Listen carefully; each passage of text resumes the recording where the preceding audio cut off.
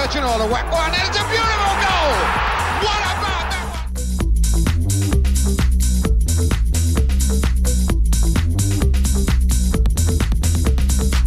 Stevie Claridge has given Leicester a place in the Premiership. Amazing. Leicester City.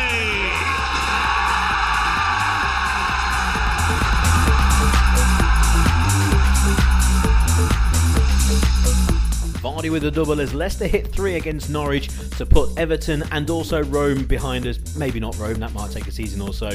We discuss what maybe can happen next season, but not too much because there's still 3 games to play. All this and much more on For Fox's Sake.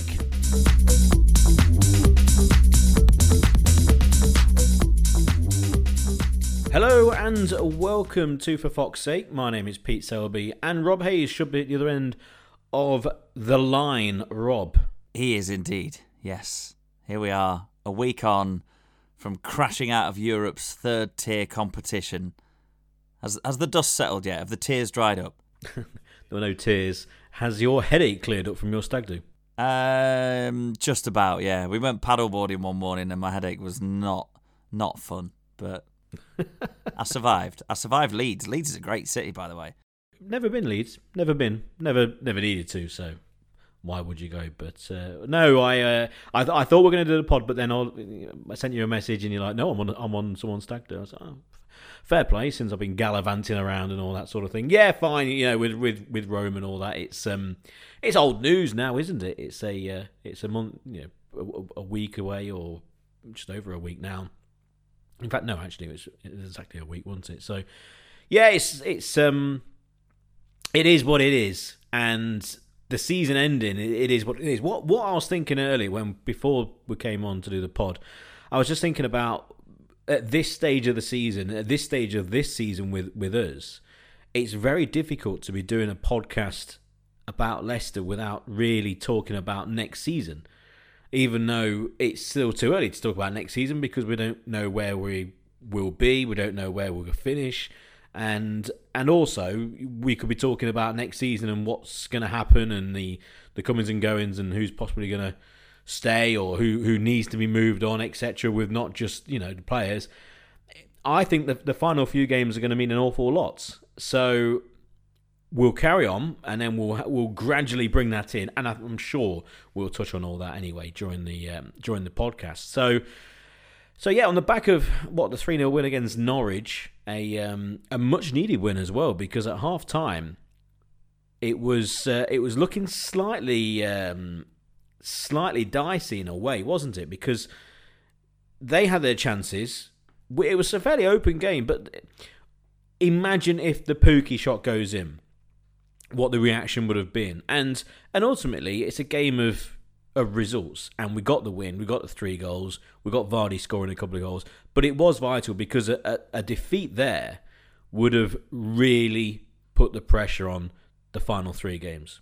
It would really put the pressure on the people that are kind of slightly leaning towards the Rodgers out camp as well, wouldn't it? I know we're not going to sit here and go into loads of detail again about managers staying or going, but there are... see, I'm of the opinion that, yes, these games could be useful for certain things, and obviously winning against Norwich actually ensures that we are mathematically safe in the Premier League for another season, which, as us being Leicester fans for certainly consciously at least a quarter of a century, you and I, Pete, we know that we can't really take that kind of thing for granted. But ultimately, in terms of any real positive outcomes or anything to particularly cheer about, Leicester's season ended last Thursday in Rome, didn't it? So there's a real chance, especially with the fixture list that we got, of us kind of petering out and the season basically becoming a non-entity because we pinned everything on last Thursday. And I think I felt like that last Thursday, and I probably felt like that as well when we lost to Everton at the weekend. But beating Norwich has made me think, you know what, actually, I'm looking up the table again a little bit because we had slipped down to something disastrous like 14th or something over the course of the weekend. But beating Norwich and seeing that we've got a few games left to play, it does give us the opportunity to finish in the top half. and not a million miles away, depending on other results, from teams like Wolves, say, who a lot of people are saying, oh yeah, Wolves have had a very good season. Whereas we now, with our sights set a little bit higher, are saying, well, we've not had the greatest of seasons. And if not the greatest of seasons sees you finish 9th or 10th, then you know what? You take stock of that. You say, thank you very much. We've finished in the top half still, and we go again. So I think now that the doom and gloom of losing in Rome in the way that it happened is over, and it's sort of cleared out of my mind a little bit, I am more interested, I guess, in the last few games of the season, because I wasn't particularly sure that I'd bother with any more of them this season. Not that I wouldn't care, but or wouldn't watch them, but just not really anything to invest in. But I think there still is. Yeah, I think the talk about what changes possibly could be made, and especially regarding the manager, etc., was really ramped up after the Everton defeats. And you get to... It was very easy, really, before the game to be slightly pessimistic. You're playing against an Everton side who were going full out for the win because of their predicament, and also the away fans were unbelievable in the way that they've kind of... all of a sudden they've kind of got behind. It was that home game, wasn't it, when they played Chelsea? It was almost like they're in a cup final. It's quite incredible how the crowd at Everton have really helped them. And then you throw in the fact that it's on the back of a defeat in Rome.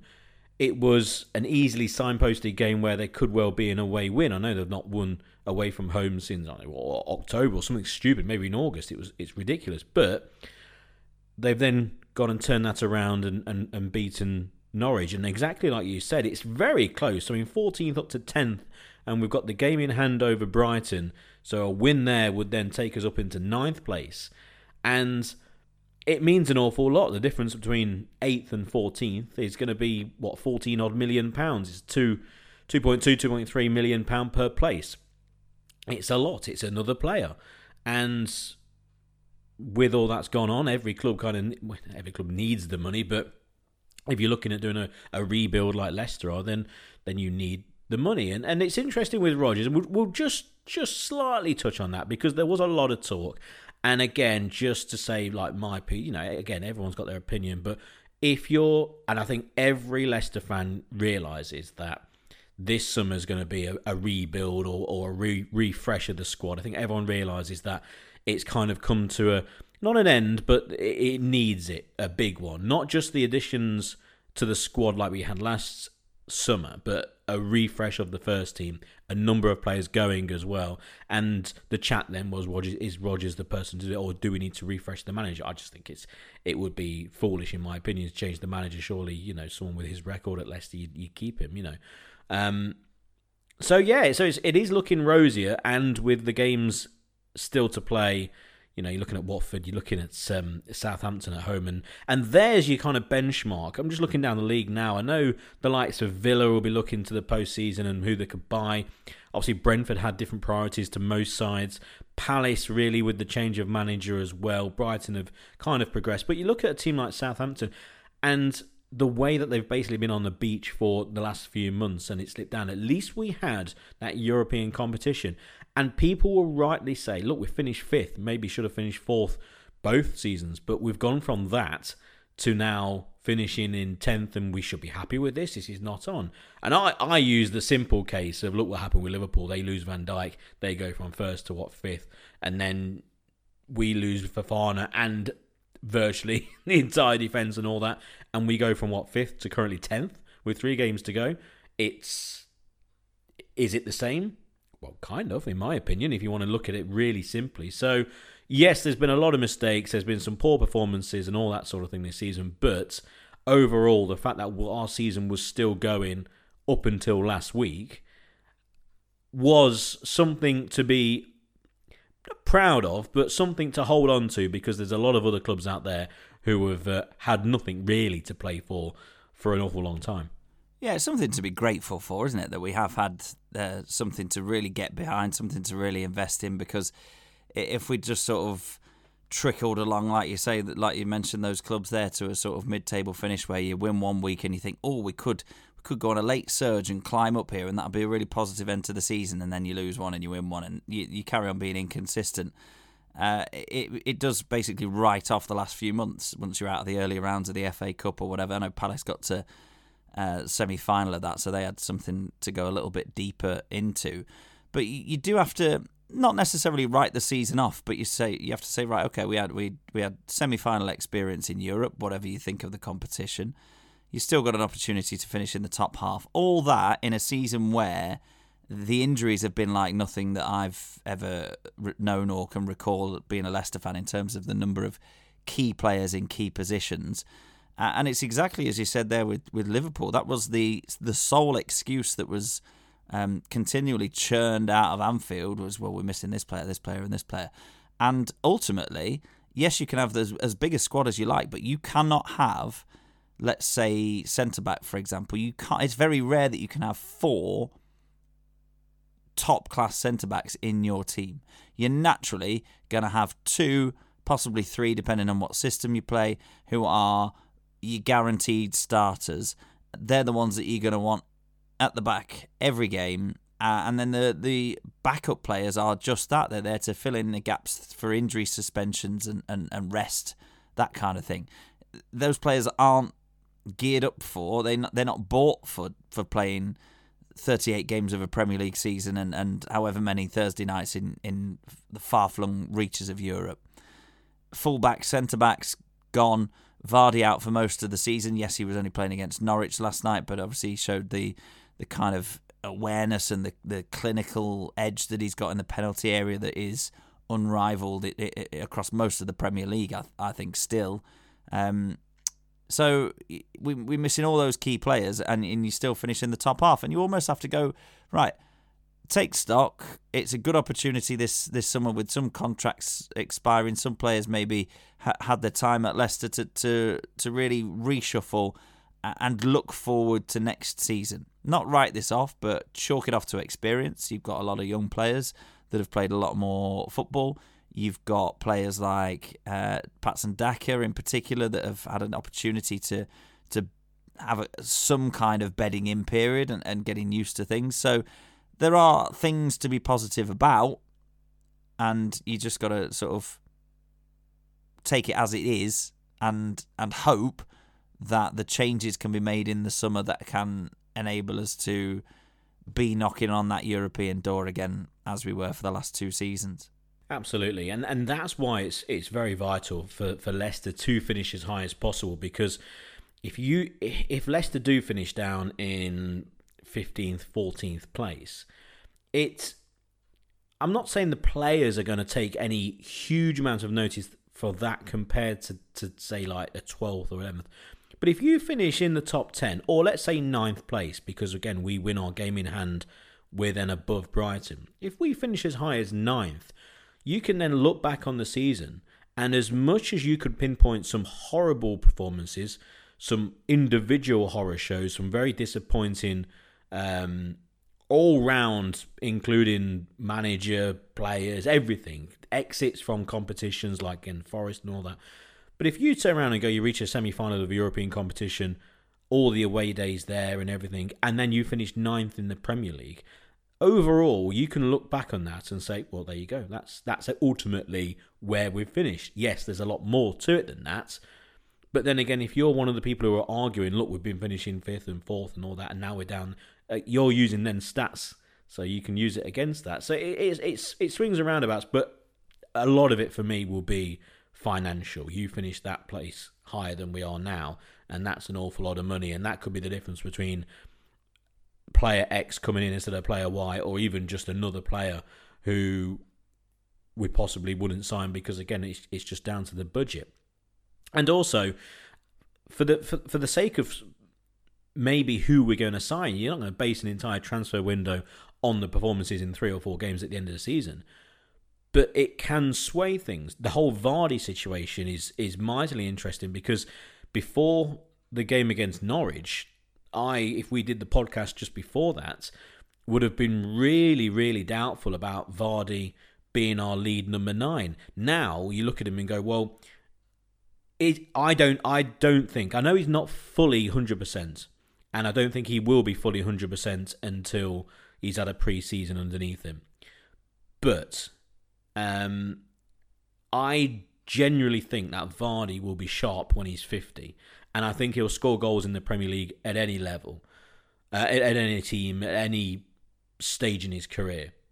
But if we're really serious now about having a freshen of the squad, not a different direction, but a new established first 11, again, rather than just bolstering the squad, having a smaller maybe first team squad in terms of senior players and then filling it with some youngsters, etc., because of the lack of European football, is Jamie Vardy going to be the standout number 9? And that conversation includes, obviously, who else is around Kelechi Iheanacho, Patson Daka, especially Iheanacho. I would still be saying no. Even if Vardy hits 3 or 4 goals in these last few games, I think you look at the injuries that we've had with Jamie and you look at the players who come in the way that we play, in the formation, something we've mentioned so many times, the way that the players that we've got to replace Vardy, I just don't think suit our formation. And then you look at Roma, and I know it's a different side, different league and all this sort of thing, but there's a player up front for them who obviously scored in Rome, who realistically, if we went for, we wouldn't have been a million miles away from being able to sign. And that sort of number 9 is a sort of number 9 that I would like Leicester to purchase, because you do not score a goal like he scored in Rome with our current side. You do not score goals from a Timothy Castagne cross all of a sudden just turned into David Beckham on the wing on the right. I mean, that was very interesting and something maybe for next year. You don't cross the ball as many times as Leicester and not have that number 9. I just think if you're looking at changing the squad around, and again, the first team, you could do with a bit of presence up front. And if that means maybe letting one of those players go, then there you go. That's absolutely fine by me. So it's going to be really, really interesting. But yeah, it just... And also plan B as well. We know that you can change the formation. We know that you can change slightly the position of certain players. And Brendan Rodgers, in my opinion, is one of the best in the league at doing that. Look at the game against Norwich. The way that at half-time he brought off a forward player in Lookman, then brings on Mendy, and you think, well, hang on, we all know. I mean, it's quite funny because people say, oh, well, yeah, surely you're bringing on a defensive player for a winger. No one thinks that. Come on, no one's that basic in their football knowledge. People realise that there's going to be a changing formation. He identified it, and he explained very well after the game, very simply, what the change was going to move 2 players into, say, number 8 positions, etc. And it worked. And he gave his reasons, and it worked absolutely fantastically, perfectly. And we end up winning the game. But what we don't have is what happens when that goes wrong. You can change players like for like. Next season in the Premier League, I don't know how many subs we've got in the Premier League next year. Is it 59 subs for each club? It's going to be very easy to do that. But at Leicester, at the moment, if you're bringing on 5 subs, you're changing, apart from what Rodgers can do, in changing the formation and someone like a Mendy coming on for a forward, etc. It really is like-for-like players. And that's it. And so you need a different dimension.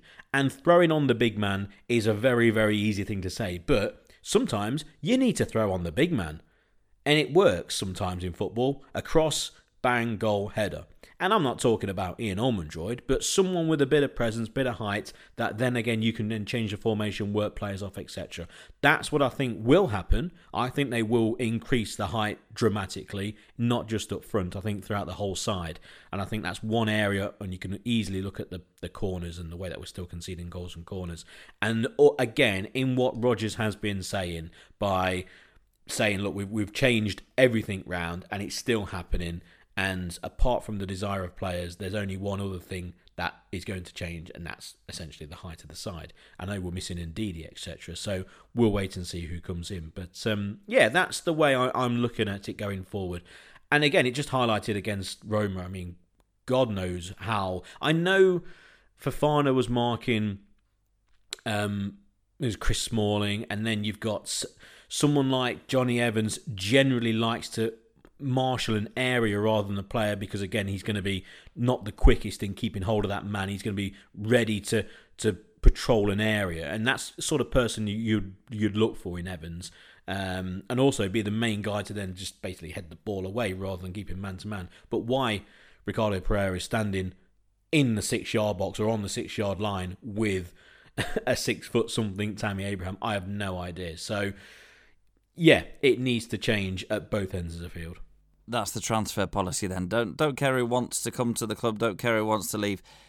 The only filter that we're putting on your Football Manager transfer market search or on the Global Transfer Network on FIFA, the only parameters on there are 6'3" plus. That's it. That's it. We don't care what position you play. Don't care if you can kick a ball. You just got to be a big lad. We've proved that's not the case with Vestergaard, haven't we? But no, talking about a centre forward, yeah, we don't just want to buy like a Stevie Howard or a John Parkin or those kind of ilk of players. They don't really exist anymore. Certainly not in the sense that they can do anything in the Premier League. It's become far too technical for players like that. But somebody like Tammy Abraham, he was an absolute workhorse against Leicester in the second leg in particular. He had so much desire. He can run the channels for you because he's pretty quick. He can hold it up because he's got a decent touch. He can score powerful headers because he scored a powerful header. And he's a decent finisher as well. And obviously, it's I don't know whether exactly that man, Tammy Abraham, is on the market or in the market for a move back to England, whatever, don't know. But a player of that kind of style who's got a bit of everything is important, I think, for Leicester, because Kelechi Iheanacho frustrates me because he doesn't ever seem to be playing facing the opponent's goal. You got Patson Daka, who is very easily bullied. You got Vardy, who is unfortunately made of now mid-30-year-old glass. So you need somebody that's actually going to strike a little bit of fear into opponents, who is going to be positive. But I think that would have to come hand in hand if we're talking Rodgers' tactics. I agree with everything that you said previously, Pete, and to add to that, there are times when you are absolutely begging for a slightly earlier ball forward or for somebody to take a little bit more of a chance. I'm Rodgers in, all right? I am here. I want him to be in charge of what happens over the summer. I don't think this season in isolation, compared to his record at Leicester and compared to what I think and I hope we can achieve next season, I don't think there's any cause for sacking him whatsoever. But I am getting frustrated, and I know I'm amongst thousands here when I say this, with some of the things, the phrases that he continues to churn out game after game. You could listen to snippets of some of his post-match interviews, and you could put them after this game, X game, Y game, Z game, and they wouldn't be out of place because he's saying very similar things. And I think what the frustration is with Leicester fans, this is coming from my point of view, is that there doesn't seem to be any real change on the football pitch. Maybe on the training ground they're working on it. I'm sure on the training ground they're working on it. But in terms of what the fans are seeing with their own eyes on the pitch, there doesn't seem to be too much impetus or change of direction to rectify the things that he's being asked about every single time. Set pieces we've harped on about. I'm not necessarily going on just about that. I'm talking about how many times has he said we just lacked that clinical edge in the final third. Now, yes, there has been an element of that, and I think that comes with the relative inconsistency within starting lineups, the changing of formations, the lack of momentum because of we've not been able to sustain any meaningful run of results together really this season. I think it all comes from elements of that, but I also think we need to stop for periods of time fannying about with the ball. I'm not saying lump every ball long or spin the striker in behind every time, but I think I recall, I might be wrong, I can recall 3 or 4 times max against Roma doing that in the second leg. Vardy after it, and the defenders, all they could do is side foot the ball out of play 10-15 yards from the corner flag, and you're right up the pitch then, and then you're playing in the right areas. And then as soon as Roma dropped a little bit deeper, and as soon as we stopped playing that ball into the channel, the one that's going to cause them some bother, they sat and watched us play tippy-tappy football in front of them for the best part of 45, 50, 60 minutes, I don't know. And I think that is the frustrating thing from my point of view. Yes, possession stats, great. Yeah, okay, overall chances created looks reasonable, and you could just say it's the lack of conversion of those chances. But I think there are times, I'm not saying every time, but there are times when Leicester have to move the ball forward quicker, because that kind of service is going to help someone like Daka. At the minute, I don't think he's making the runs because the ball's not coming. And I would liken him a little bit to Lukaku at Chelsea. Lukaku, excellent on the shoulder of the defender, such a powerful, explosive man. Get him in behind, his finishing will do the rest. Daka's proven that he can do that in the Austrian league. All you've got to do is put him in behind. It doesn't matter what league he's playing in. You give him a chance to chase a ball. You put him in the penalty area. The goal's still the same size. The keeper might be a little bit better, but you're going to give him more opportunities. He keeps getting the ball in tight areas where he's got 6'5" Premier League centre-back with all the experience in the world, just bullying him off the ball. I like attractive football. I like possession football, but I think there has to be a bit of a change up there, and that's going back to what you were saying about a plan B. Not necessarily just stick it up to the big man, but put a few in behind and give the defenders something else to think about, because that really wound me up against Roma. The interesting thing for me is also Rodgers, and we've been banging on about 2 up front, the way that he quickly changed actually to play 3 at the back and then push on really against Roma. It didn't work out, and that's going to be the disappointing factor when you look back over the next years really, and you look back at that Roma game. And still, I don't think Roma are that good. I think they're okay, and they've got a couple of good players. I mean, the left wing back still is fantastic, and obviously Abraham that we mentioned, but the rest are just a very solid side. And Smalling again had an excellent game, but we had the opportunity to really do something. I think we really missed a Mendy. You're looking back now thinking, could they have done what happened on yesterday with bringing on maybe a Chowdhury and then pushing someone like Youri Tielemans further forward instead of in the anchor role, which is all very well and good having him in that anchor role. You're thinking, okay, this is going to work out well because he can pass from deep. But then you miss the player that has been playing for the last few years in Leicester's midfield and one of the midfielders that we've had in recent times. He was actually quite good yesterday in that. So it's awkward because Rodgers' A game, the way he likes to play, has been ultra successful. It really has. But that requires the players to be playing very well. Someone like a Barnes to be playing well. That requires Jamie Vardy to be fit. It doesn't suit other players in the squad, the likes of Kelechi Iheanacho. When it all changed last season and Kelechi went on that mad scoring run, we thought that's going to be the way forward from now on. It turns out it wasn't. It was back to plan A, and plan A, unfortunately, hasn't really worked this year because of, again, very, very, very legitimate excuses regarding injuries. So yeah, it's going to be intriguing whether he just turns around and goes, do you know what? The way that I play football, the way that Leicester have ultimately been very successful is playing in this formation. And I think Patson Daka can be that player to fill the number 9 role eventually. It might need another player there, but that's still going to be the way that we play. We've got a defensive midfield in Mendy or Ndidi. We're going to buy a new midfielder to replace Youri Tielemans. That will then help move the ball forward, hopefully. So a player with more, I'd say more forward thinking, but again, when you're playing alongside a defensive midfielder, it gives you more then impetus to pass the ball forward. Maybe even, who knows, if they sell one of the defensive midfielders to someone else. It's I think a lot of it will be down to the players, because what you were saying about Rodgers and the same old stuff that he trots out, yes, I mean, after so many games, you do become kind of used to it.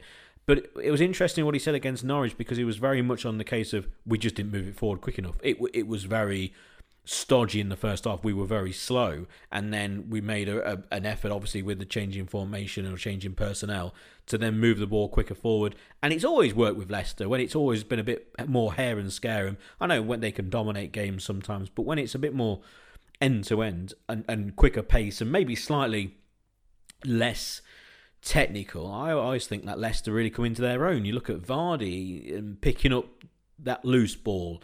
You look at the kind of chaos that someone like Barnes can thrive off. And also then you have that moment of quality. All of a sudden, the Tielemans pass through all the chaos. He gets hold of the ball, sees the pass through the defence, and guess who's the first person to react? It's Vardy.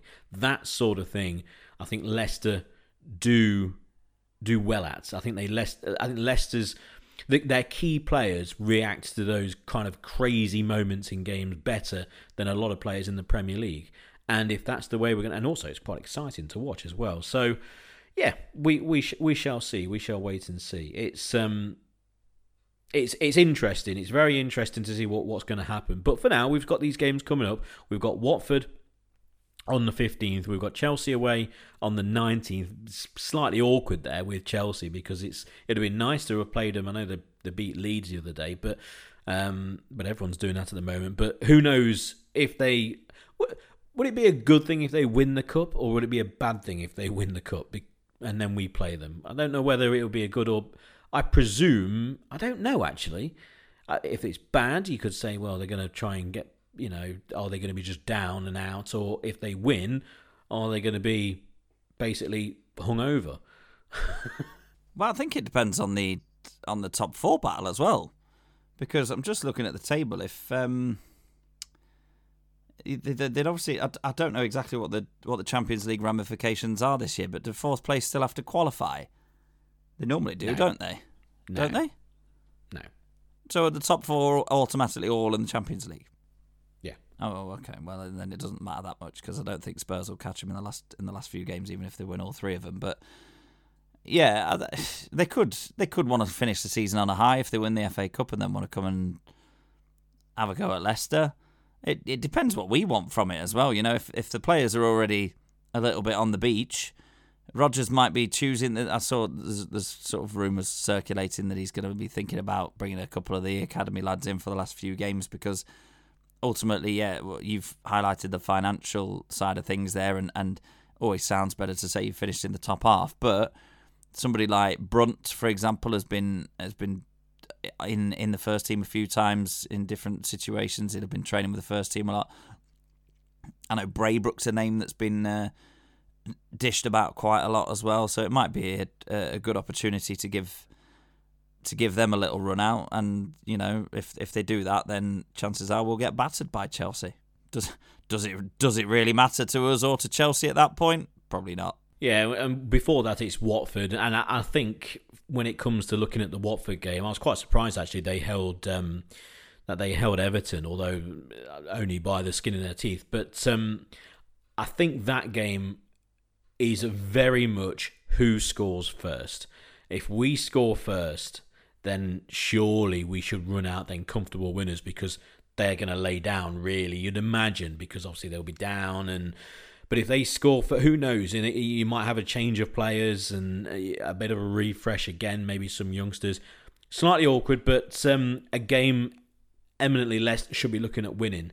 And again, if they do win, that will put us in a very, very good position then to finish in the season in the top half. Got to be beating Watford, haven't we?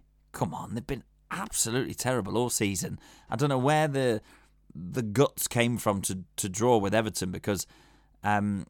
Everton, yeah, they're lacking in quality. Certainly in the last few weeks, they've not lacked in terms of heart and determination and desire to stay in the Premier League. That's been very, very clear. It was looking terrible for them a few weeks ago, and obviously they picked up the result against us. Back-to-back wins for the first time in forever. First away win of the century or something daft like that, and they've dragged themselves into a position where it looks like they're going to be okay. But I expected them to paste Watford, especially as, what have Watford got to prove? Roy Hodgson's finally retiring again.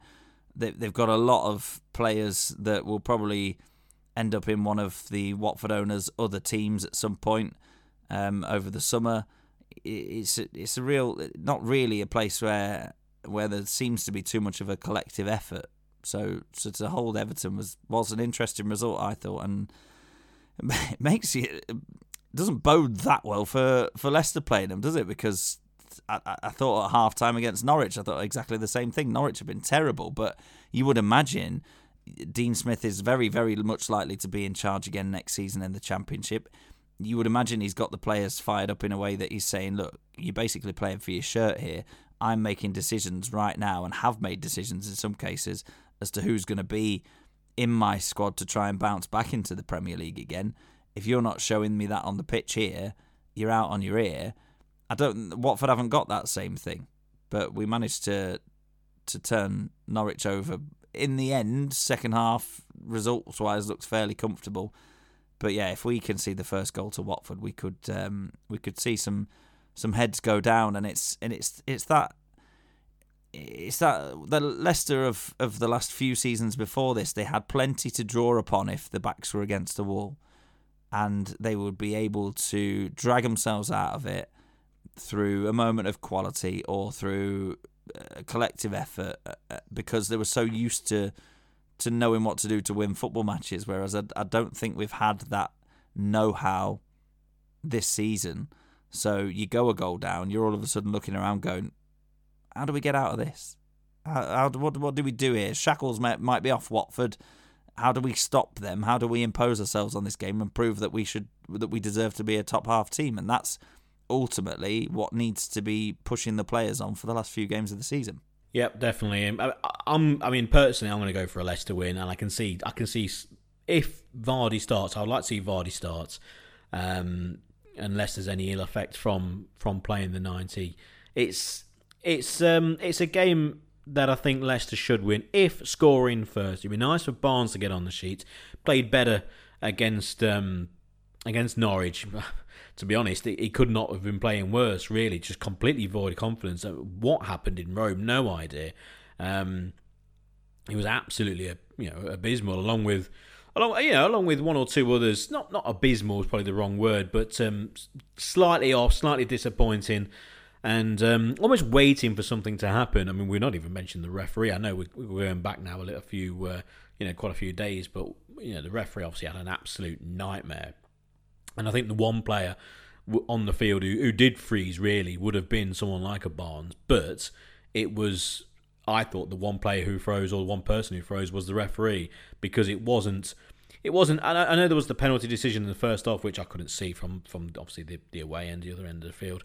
But it was crazy little things like just throw-ins. There was a corner, that back heel corner, just crazily obvious. Not even slightly, I wonder if that did actually touch that player, or there might have been someone in the way. Just massively obvious. And, I don't really want to go down the kind of the old conspiracy theory and all this sort of thing. But, and it's a big but, if something slightly dodgy was going on, those are the decisions that are going to go their way. Oh, look, there's a corner here, a massively obvious corner. No, goal kick. The only player, or the only person in the entire stadium who thought that was a goal kick, was the referee. A foul here, no. Throw in here. Very, very easy decisions. The penalty, very easy decisions go, no, not at all.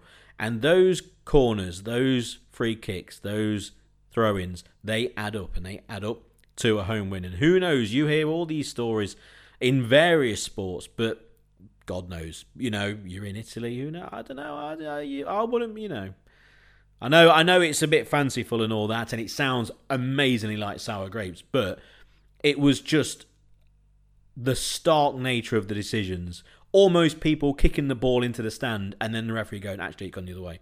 It was that obvious at times. In fact, on more than one occasion, it was laughable, and that's what people were doing anyway. And people turning around laughing, going, "This is just ridiculous." It's what is the guy doing?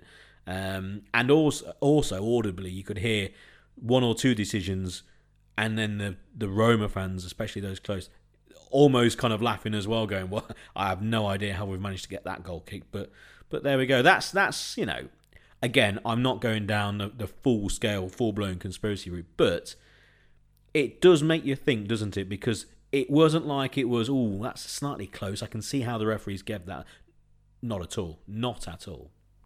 Yeah, a lot of blatant ones. And without even going down the road of conspiracy theory or incompetence or anything like that, the conversation was, did the referee the referee didn't lose the game for Leicester is what I kind of gathered from what I've spoken to. This is the opinions of people that I've spoken to or that I've seen on social media. People were more concerned, despite the terrible referee, and were more concerned at the fact that Leicester didn't manage to do enough or didn't show that they were trying to do enough to win the game. However, you're in a situation at the Stadio Olimpico in Rome where the crowd are mad. I'm sure you can give us a bit more detail about the crowd, Pete, and how it felt to be there. But you're playing in the club's first ever European semi-final, again, regardless of how high regard you hold the trophy itself. It's tight after the first leg. You've conceded an early goal in the second from another corner. You know, the last thing that you need, in addition to all of those other outside noises, all of that other pressure, add to the fact that you're playing against a Jose Mourinho side who know how to set up to frustrate you. The last thing that you need, however professional you are, is to be frustrated at the laughable decisions that the referees made. Every single one of those just would have wound a lot of the players up a little bit more, add a little bit more frustration, a bit more tension.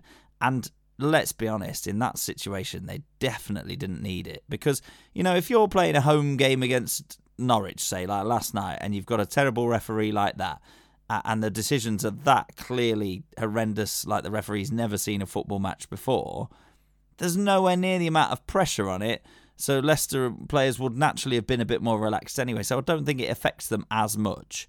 But in that cauldron of all of the factors that I've just mentioned there, the referee being that bad, regardless of what direct impact the decisions had on the gameplay, it's going to naturally tighten you up, frustrate you, take away your ability to concentrate and to focus on certain areas. And in that sense, it could have, I'm not saying it has, and I'm not using it as an excuse, but it could definitely have contributed to Leicester not being able to push themselves and impose themselves on the game as much as they were. I absolutely, completely agree. It wasn't the referee that lost us the game. There wasn't, I know it was a penalty, etc. in the first half. There wasn't that absolutely blatant foul or whatever, do you know what I mean? There wasn't that clear-cut two decisions that swung it. We said beforehand that really it would have been great to have had a lead going into the game. Don't concede early, which of course they did. I in fact missed the goal. I was downstairs in the quite frankly dreadful toilets. It was I mean, end of the day, it was, first of all, it was an amazing trip. Everyone who went, I'm sure would agree. A great place. I mean, everything, you know, the travel, etc. It was all went very well from my point of view. Me and a few mates who went. Great time in Rome, no problems. You know, saw Lineker at the Trevi Fountain with his lads and that. And of course, I threw the coin in the wrong way, didn't I? Which put a Kyber on the whole thing. But there we go. It's great time and everything. And then the way that you get to the ground, it basically said, right, meet here in this park, and then we'll drive you there in these shuttle buses. We got on the buses straight away. You know, it hardly queued, straight away to the ground. It was amazingly efficient. You get drinks in the ground, and yeah, it's the Olympic Stadium, absolutely massive, fantastic stadium that has a little bit of an upgrade. I don't quite know when. Probably about a decade ago, 15 years ago or something, but it's well, actually it could have been for the around about then. So it's a fantastic stadium. You're a million miles away from the pitch as well at that point. Obviously if you're at the side of the pitch it's easier, but where we were, and it became really apparent early doors that Roma don't half love a flag.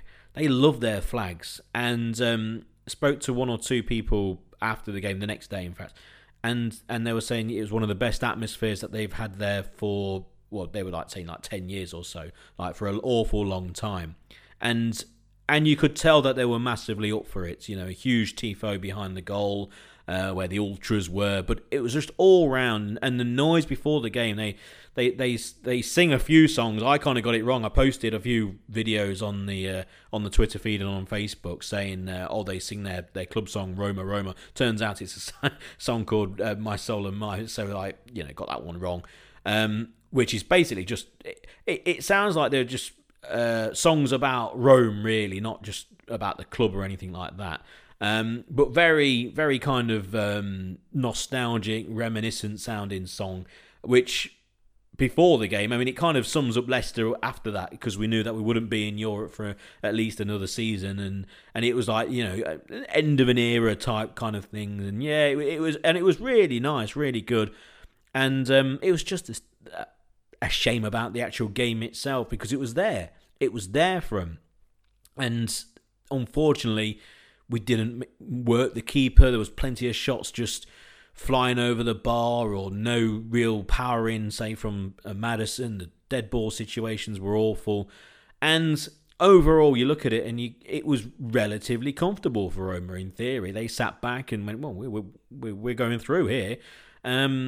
They didn't really need to do an awful lot, and that was the disappointing thing. They'll look back on that game, and Leicester fans will look back and go, we should really have done better there. We weren't outclassed, and if we were outclassed and got beat 3-0, then fine. And I think I said that before, and then okay, you kind of take your medicine and you go, good luck in the final. But yeah, very disappointing overall, but hell of an experience. I mean, the atmosphere unbelievable. Leicester fans are great, but there we go. You tick that one off, and you just hope that we're going to qualify next season for it. But yeah, that was Rome, which was all very nice, but unfortunately the result just not what we wanted. So no trip to Albania. Oh, you were gutted about that, weren't you? Tirana, Rome, no comparison. Yeah, I don't quite know how it's going to work out with Rome against Feyenoord in the final, but in terms of fans outside the stadium and all that, but we'll see. There was one or two spots of bother at one end, one side of Leicester fans and all that sort of thing, but there we go. That was that, and yeah, the European travels are over for now. One thing's for sure though, next season, and not really to bang about next season already yet, but we will need to start well. That's one thing I think for sure. With the what happens in the summer, I think we definitely will need to start well. But that's all to come with kind of previews about next summer. So just back to the game against Watford, because I think I started talking about that. I had in my head 3-1. Another 3-goal haul for Leicester. Couple of Barnes and another Vardy or something. Yes. Yeah, go on. I can get behind that. Let's go. I'll tell you what, I'll go super ambitious. I'll go back-to-back 3-0. Back-to-back 3-goal clean sheet wins. 3-0 Leicester. Oh, my word. Back-to-back 3-0 wins. I've just completely clicked off what I was looking for on here.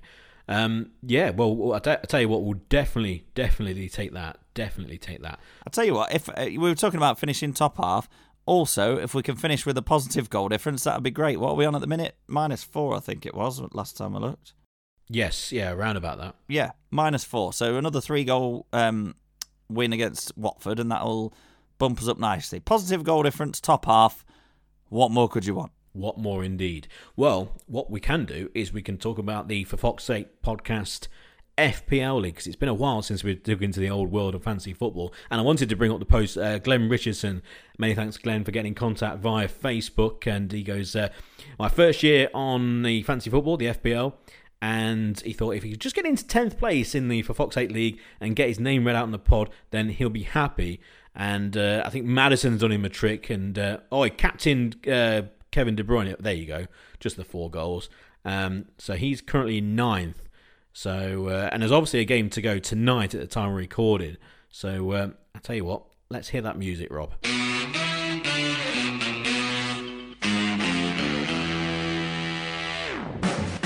Okay then, the top 10 of the For Fox's Sake podcast Fantasy Football League. And again, at the time of recording, we're halfway through, or we've still got one more game, should I say, in game week 36.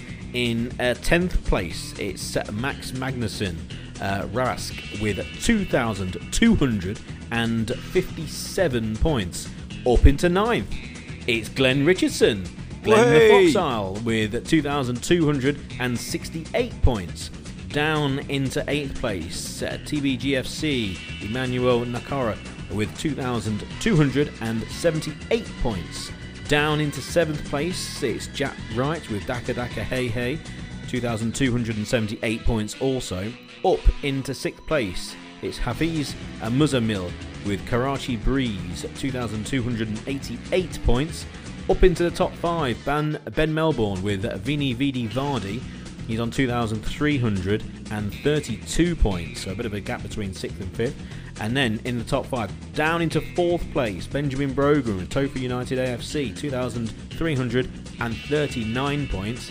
Down into 3rd place, Jeff Linton with Enter Team Name, 2,345 points. And the top 2, up into 2nd, Jack R with That Samare with 2,376 points. And leading still, it's Adam Wise, Team Addy, with 2,395 points.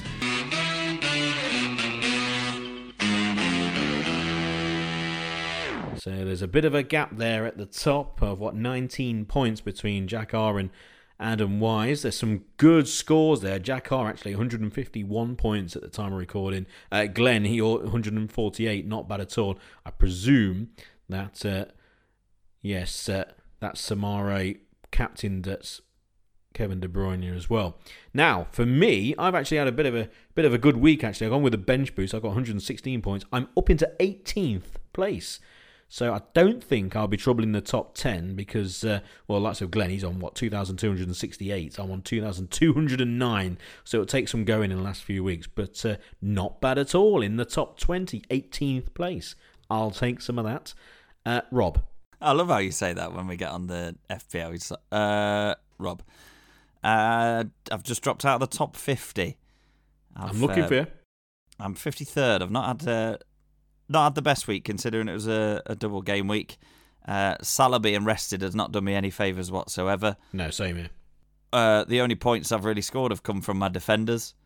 Cancelo, James and Matip. What I'm hoping for tonight, Arsenal Spurs in the North London derby, would be like a 5-5 draw where Saka scores all 5 for Arsenal and Kane scores all 5 for Spurs.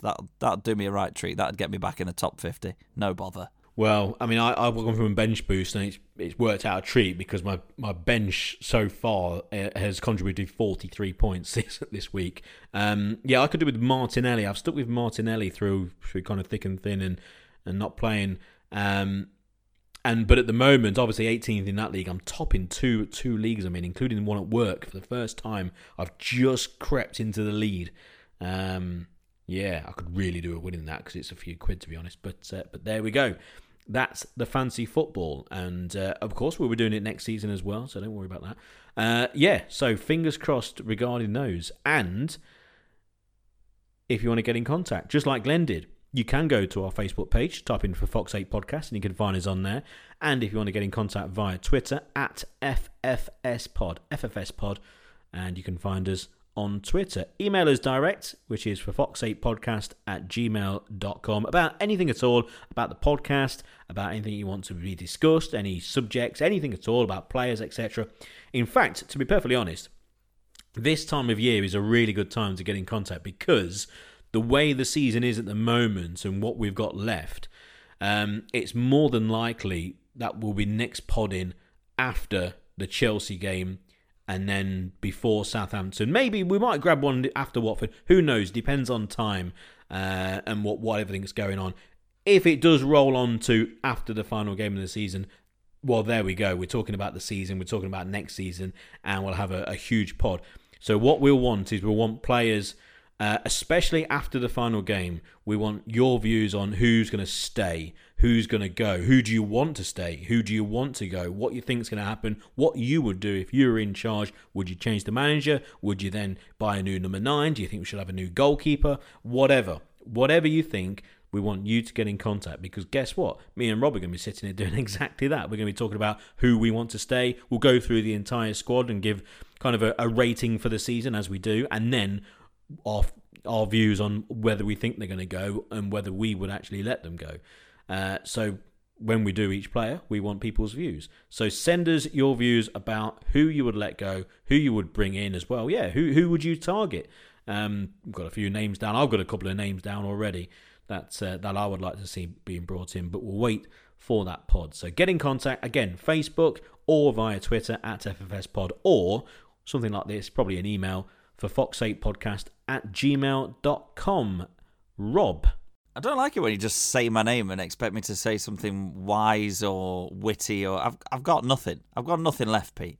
Well, something. I mean, I know it's not going to be wise or witty, but I'm like Leicester City footballers. I've got nothing left to give. that's it. I've got nothing on my list. That is all done and dusted, just like our season. Oh no, it's not. We've got 3 games to go. Yeah, fingers crossed for these 3 games. Good win at Watford, Vardy scoring some more, and then whatever happens against Chelsea, put it this way, I've seen an awful lot of Southampton in the last, say, 4 or 5 months doing commentary for Southampton. They're garbage. They've got 1 or 2 players who can do something out of the blue. I think the goalkeeper's been very good. Put it this way, one player I'd love Leicester sign is James Ward-Prowse. If they think he's good enough for the midfield, if they think he'll be okay in whatever system, then just his dead balls are unreal. And I'm not even talking about free kicks here. We know how good he is in free kicks. I don't need, you don't need me to tell you about that.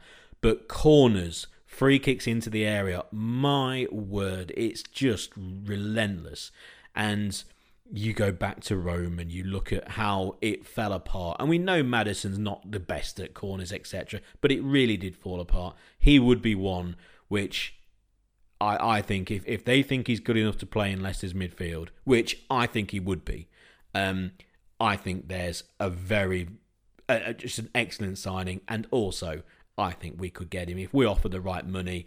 I think we say to him, look, like, come and play for us, Southampton. You're not going anywhere down there. So what do you reckon about that? Just to finish the pod, one player then, that Ward-Prowse. What do you reckon? I see absolutely no reason why not, because you add into all of the technical qualities that you've just spoken about.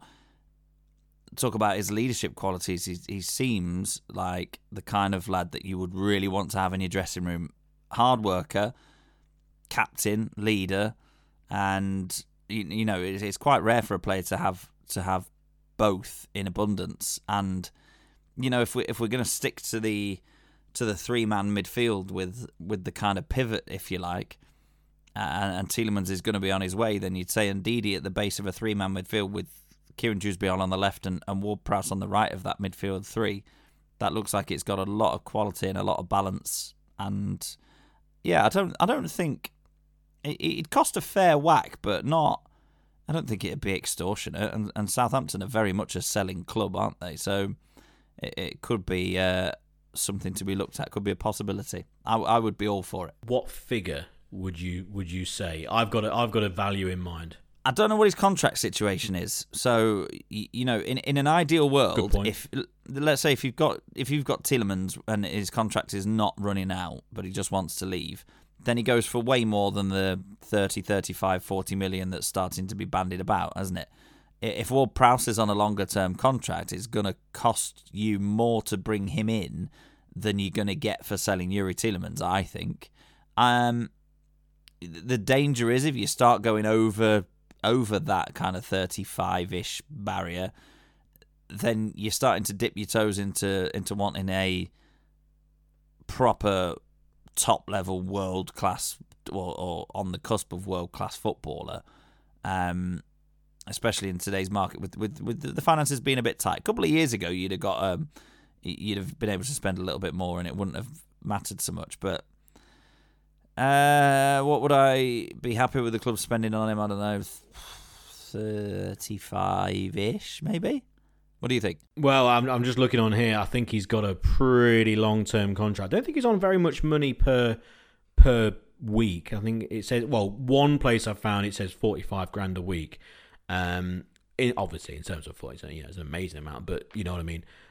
He signed a new 5-year deal at the start of this season, so he'll have 4 years left on his contract. That adds a fair wedge to the fee, doesn't it? Yeah, I was going to say 25 million, but I think you're looking at probably 30 million.